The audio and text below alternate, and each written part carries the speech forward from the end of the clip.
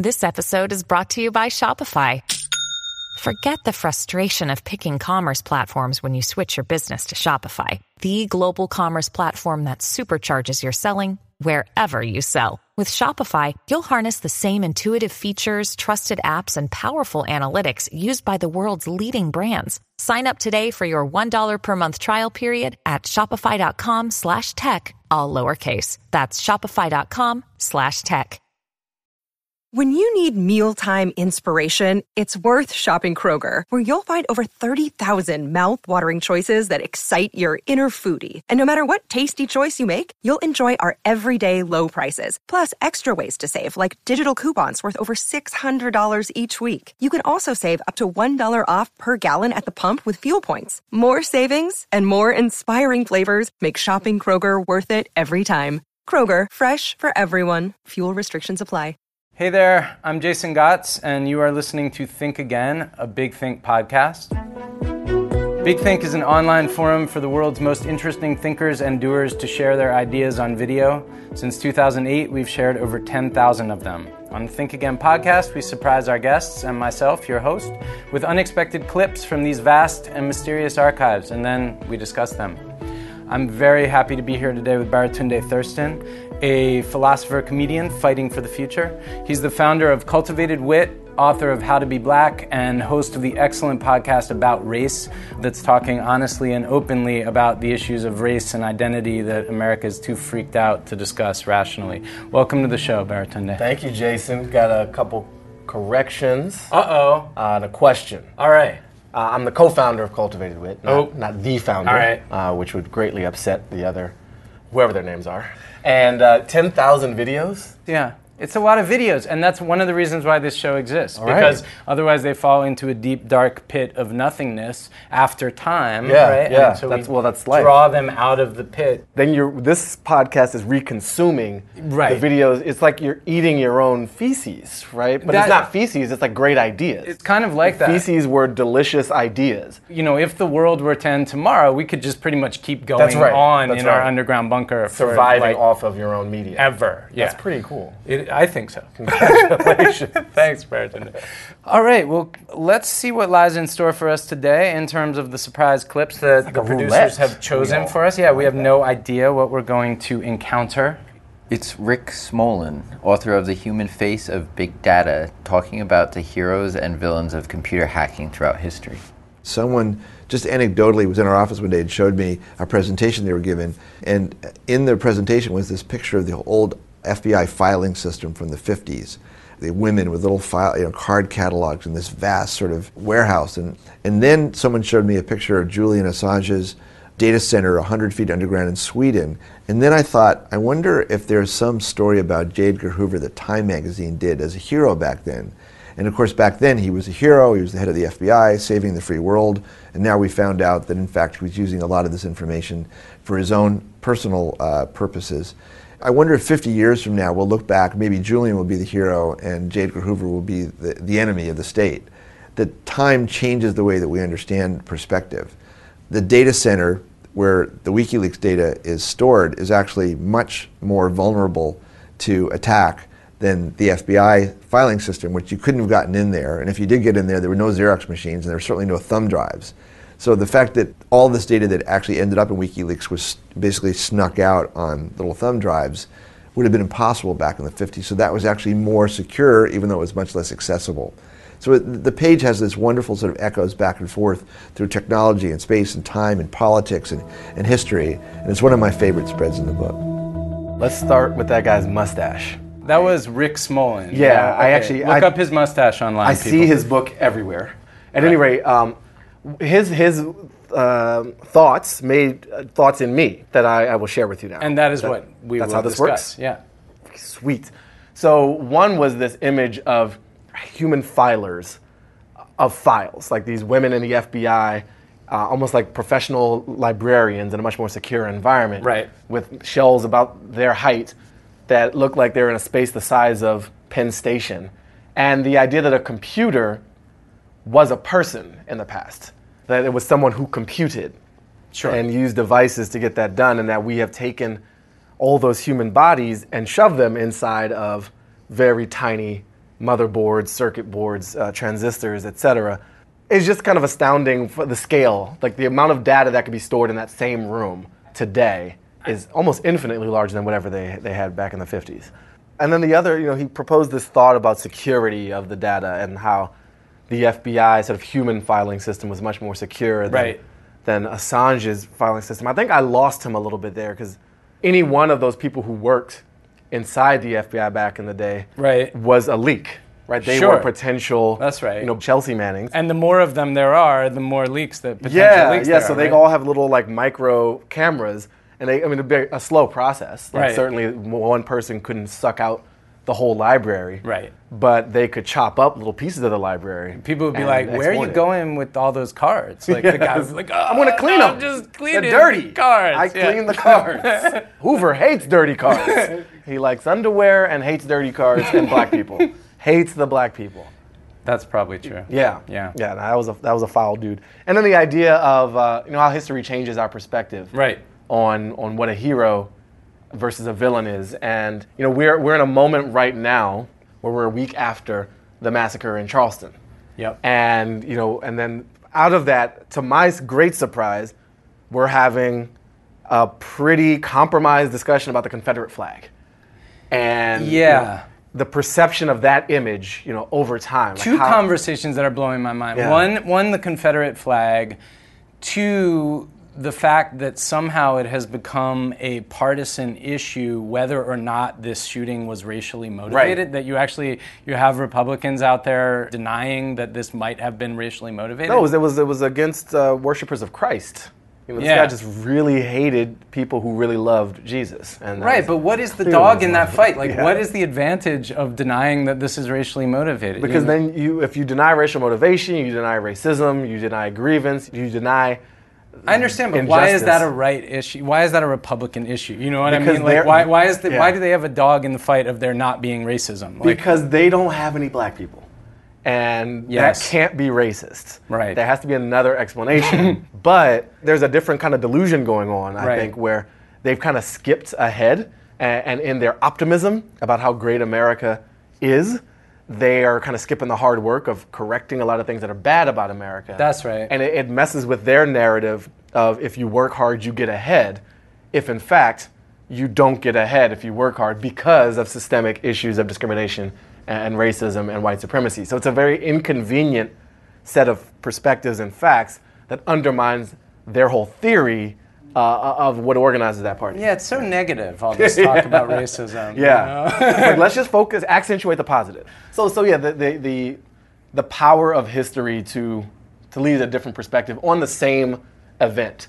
Right. Hoover was a hero, and then he was never a hero in my education. He was always the bad guy. Yeah. But I was also not alive in the 50s. Right. But the prevailing wisdom, this guy, like he said, is saving us, protecting the freedoms. And then time has given us some new values, and now a hero is a villain. Yeah, I mean, with respect to Assange, that decision of whether he's a hero or a villain is pretty ambivalent. There are people on both sides of that. Yeah. I don't think hero or villain necessarily applies. He's a bit of a Robin Hood figure, He took the information. Stole data from the data rich and gave it to the data poor. Right? Yes. So that's exciting because, wow, we know stuff now. Is that good always for national security, et cetera? I don't know. I don't think I would call him a traitor either. In comedy, we have a word for that. Too soon. Right. It's too soon to tell. Those terms are also very simple. All heroes have villainous traits, and all villains have heroic aspects. I'm sure he made a lot of secretaries' lives hell. The yelling that has happened in government offices across the planet because of Julian Assange. Scapegoating and the blaming that happened for people who had nothing to do with this, but who took little tiny falls for Julian Assange's platform. Well, when you said secretaries, I was thinking actually of the poor secretaries working for Julian Assange, having to index this stuff inside his little thumb drive. Yes. I don't know where to begin. The miniature workers. Yeah, the tiny little... Yeah, in his solid state drive. It's a much more volatile world. Whether it's your personal document history, like the amount of harm that can happen to you, because I don't like what you're saying on your feminist blog, that I am going to violate your personal privacy and share your social security number and home address and bring hell to your life at a scale Possible, actual harm. never before possible. Like Right. the equivalent in the past is putting someone's phone number on a bathroom stall. and Right, now it's and that's just, one person, and they have to go talk to a bunch of other people so and whatever. the spreadability of that harm, the viral nature was capped. And as you say, the same for good. So I guess depending on to what extent you're an optimist, a pessimist, or Yeah. a realist, it depends what you're focusing on. But Yeah, I mean, people can look at there's a trite example in some ways, but that Ice Bucket Challenge, they raised an order of magnitude more money yeah, in less than an order of magnitude more time. The scale of all of this is very different. Yes. We have the ability to reach many more people Right. than ever with our stupidity, right, in history. Right? Yes. We can take a photo and put it on Reddit or Imager and touch the world. Right. We can do greater Kim harm. Kardashian's butt can break the internet. That's right. Yeah. That's right. Or cannot, but still benefit from the brand, break the internet. Quote somehow. unquote, Like, it definitely pretend didn't to break the internet. internet. It didn't Yeah, do- the it internet's was fine. still there, isn't it? It's absolutely like it just proved the internet is what that It sort of oiled the internet. lubricates the internet. That's what her booty did. I'm glad we could get there. Thank you. All right, so let's move on Round to two, the next fight. one. Yeah, that's right. Jonathan, we're ready, we think. Okay, coming up is physicist Lawrence Krauss, who is not as afraid of AI as are his friends Bill Gates and Elon Musk. I see no obstacle to computers eventually becoming conscious in some sense. And in the long term, the ultimate highest forms of consciousness on the planet may not be purely biological. But that's not necessarily a bad thing. We always present computers as if they don't have capabilities of empathy, but I would think that any intelligent machine, it's a learning machine, and ultimately it would learn from its experience like a biological conscious being, and therefore it's hard for me to believe that it would not be able to have many of the characteristics that we now associate with being human. I'm frankly not as concerned about AI in the near term, at the very least, as many of my friends and colleagues are. It's far less powerful than people imagine. I mean, you can't even get robots to fold laundry. We, of course, have to realize that the rate at which machines are evolving in capability may far exceed the rate at which society is able to deal with them. The fact that teenagers aren't talking to each other but always looking at their phones, well, that may be not a good thing for societal interaction, and people may have to come to terms with that. But I don't think people view their phones as a danger. They view their phones as a tool that in many ways allow them to do what they would otherwise do more effectively. While we were watching that, Baratunde, you were checking your email. I wasn't checking my email. I was pulling up my most recent column from Fast Company. Do not fear the robot apocalypse. Okay. I want to quote myself, which I've never done on a podcast before, so this is a pioneering moment. Quote, "We may be giving the machines and ourselves too much credit. We don't need to imagine a future filled with human suffering at the liquid metal hands of super smart robots. Many are suffering now at the hands of their fellow humans. It's possible that artificial intelligence is the only way forward for a species that seems unconcerned with its own survival."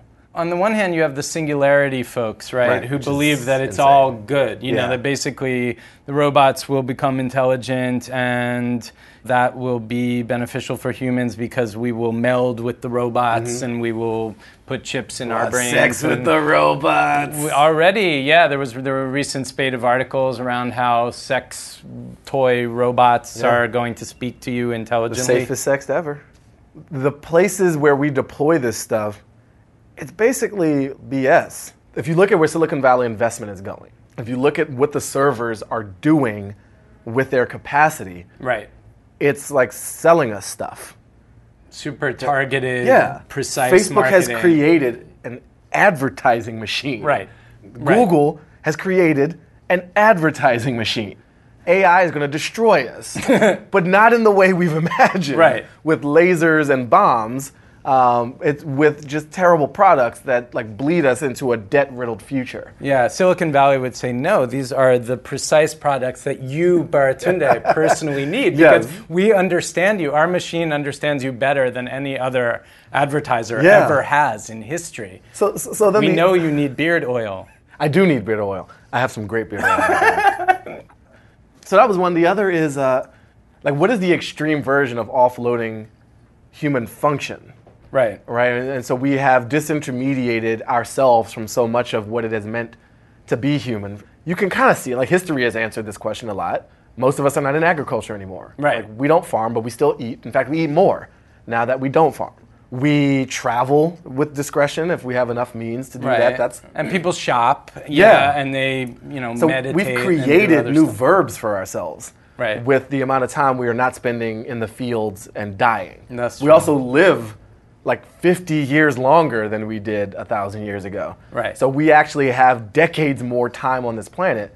So what happens when the machines, and not just the machines, that's kind of a euphemism for all things AI. Right. When they do our taxes, route our way to work, talk to our friends on our behalf. There's a service called Crystal Knows, Knows. Okay. A human interaction like optimizer. It's basically a personality test. Oh my God. Built into your Gmail.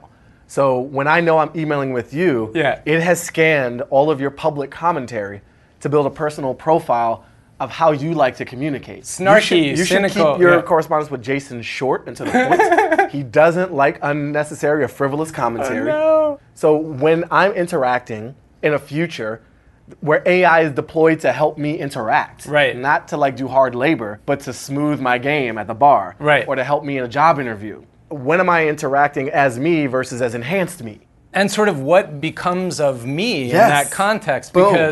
Because at some point, I would think rather than simply analyzing my patterns of interaction on the internet, the machine will be suggesting rather than and prescribing reflecting. personality traits and actions Yep. and so forth. And then there'll be this like little me inside going, let me out. Or There's a word for that, it's called slavery. right?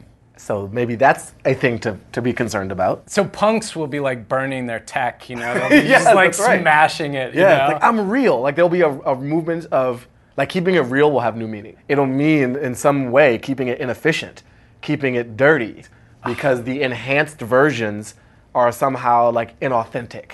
There's a woman at the Media Lab at MIT, and she thinks about robot ethics.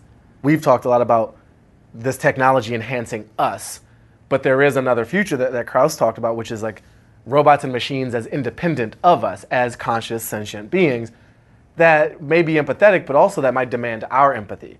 And so this woman, Kate Darling, thinks about our empathy toward machines.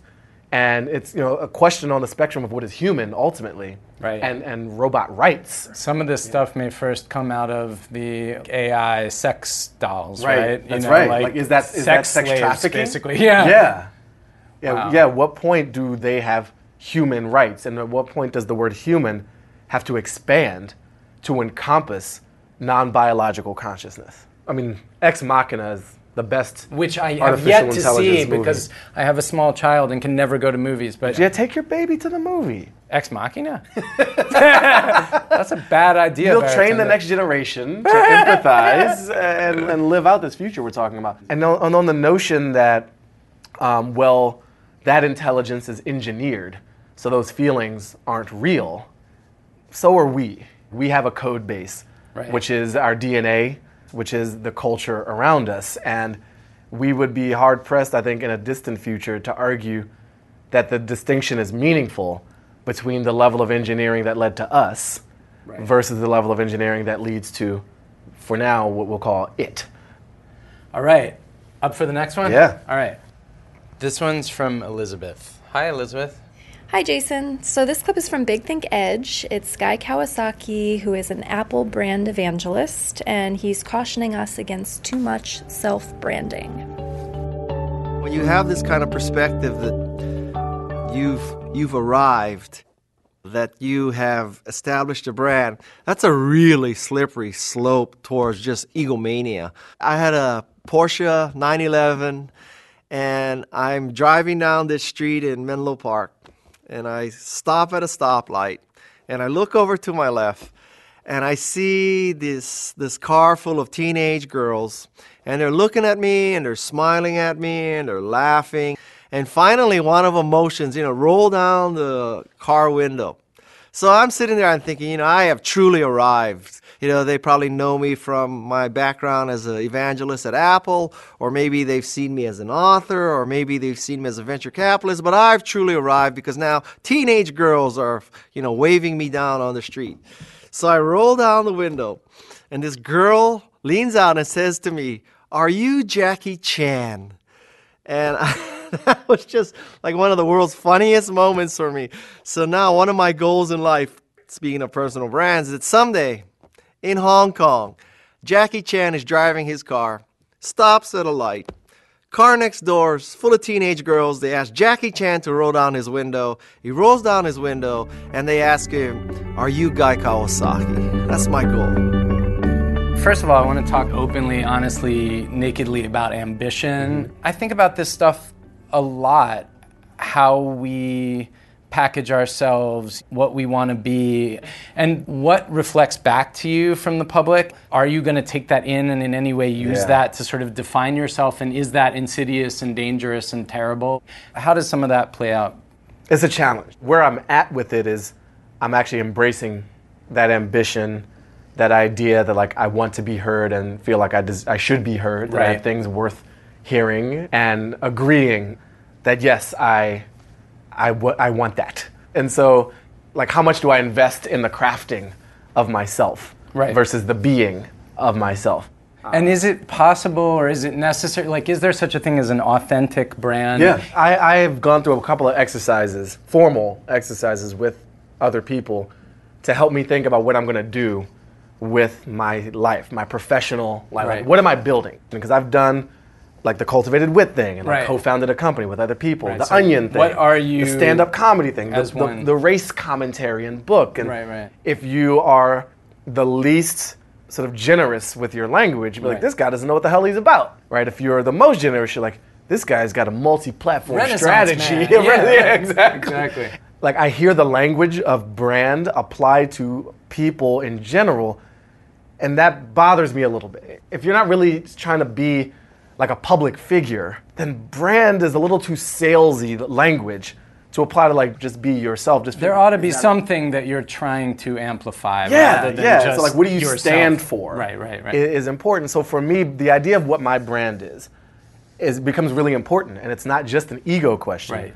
It's a survival question, because it also says, what am I going to say yes to versus no? Right. Like, how am I going to decide how to spend this limited time on this planet? And so coming here today, it was a brand question, right? And it's not quite the same as like Coca-Cola deciding what market to enter, but it's really similar, right? I don't have shareholders in the same way, but I do have a public. Right. I have a community that I care about, whose respect I care about, whether they be family members, close friends, readers, or fans. I don't know, I just find myself in a newly accepted but still challenged space around how I'm defining, what's important to me. And let me ask you a question. Yeah. What is your brand? Like, what do you care about? What do you stand for?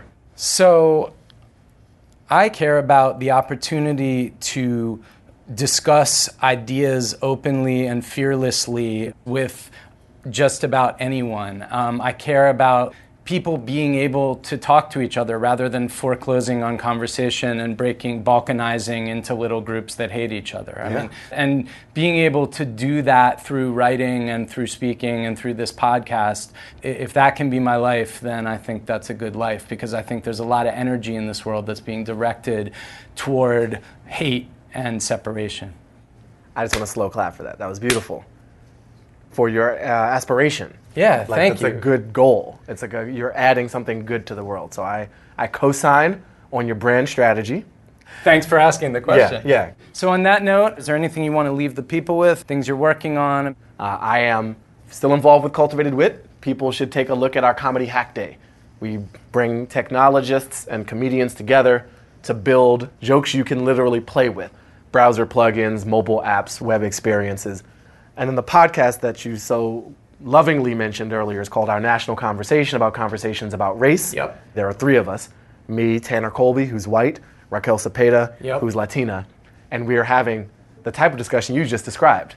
It is a force for good in the world, folks. Well, thank you. At a time that it's sorely needed. And if you could press the button on the random quote generator. Are you ready? Yeah, let's go. The price one pays for pursuing any profession or calling is an intimate knowledge of its ugly side. James Baldwin. All right, folks, that is Think Again for this week. Thank you for joining us. You can find us on Twitter at BigThinkAgain, and we'll see you next week.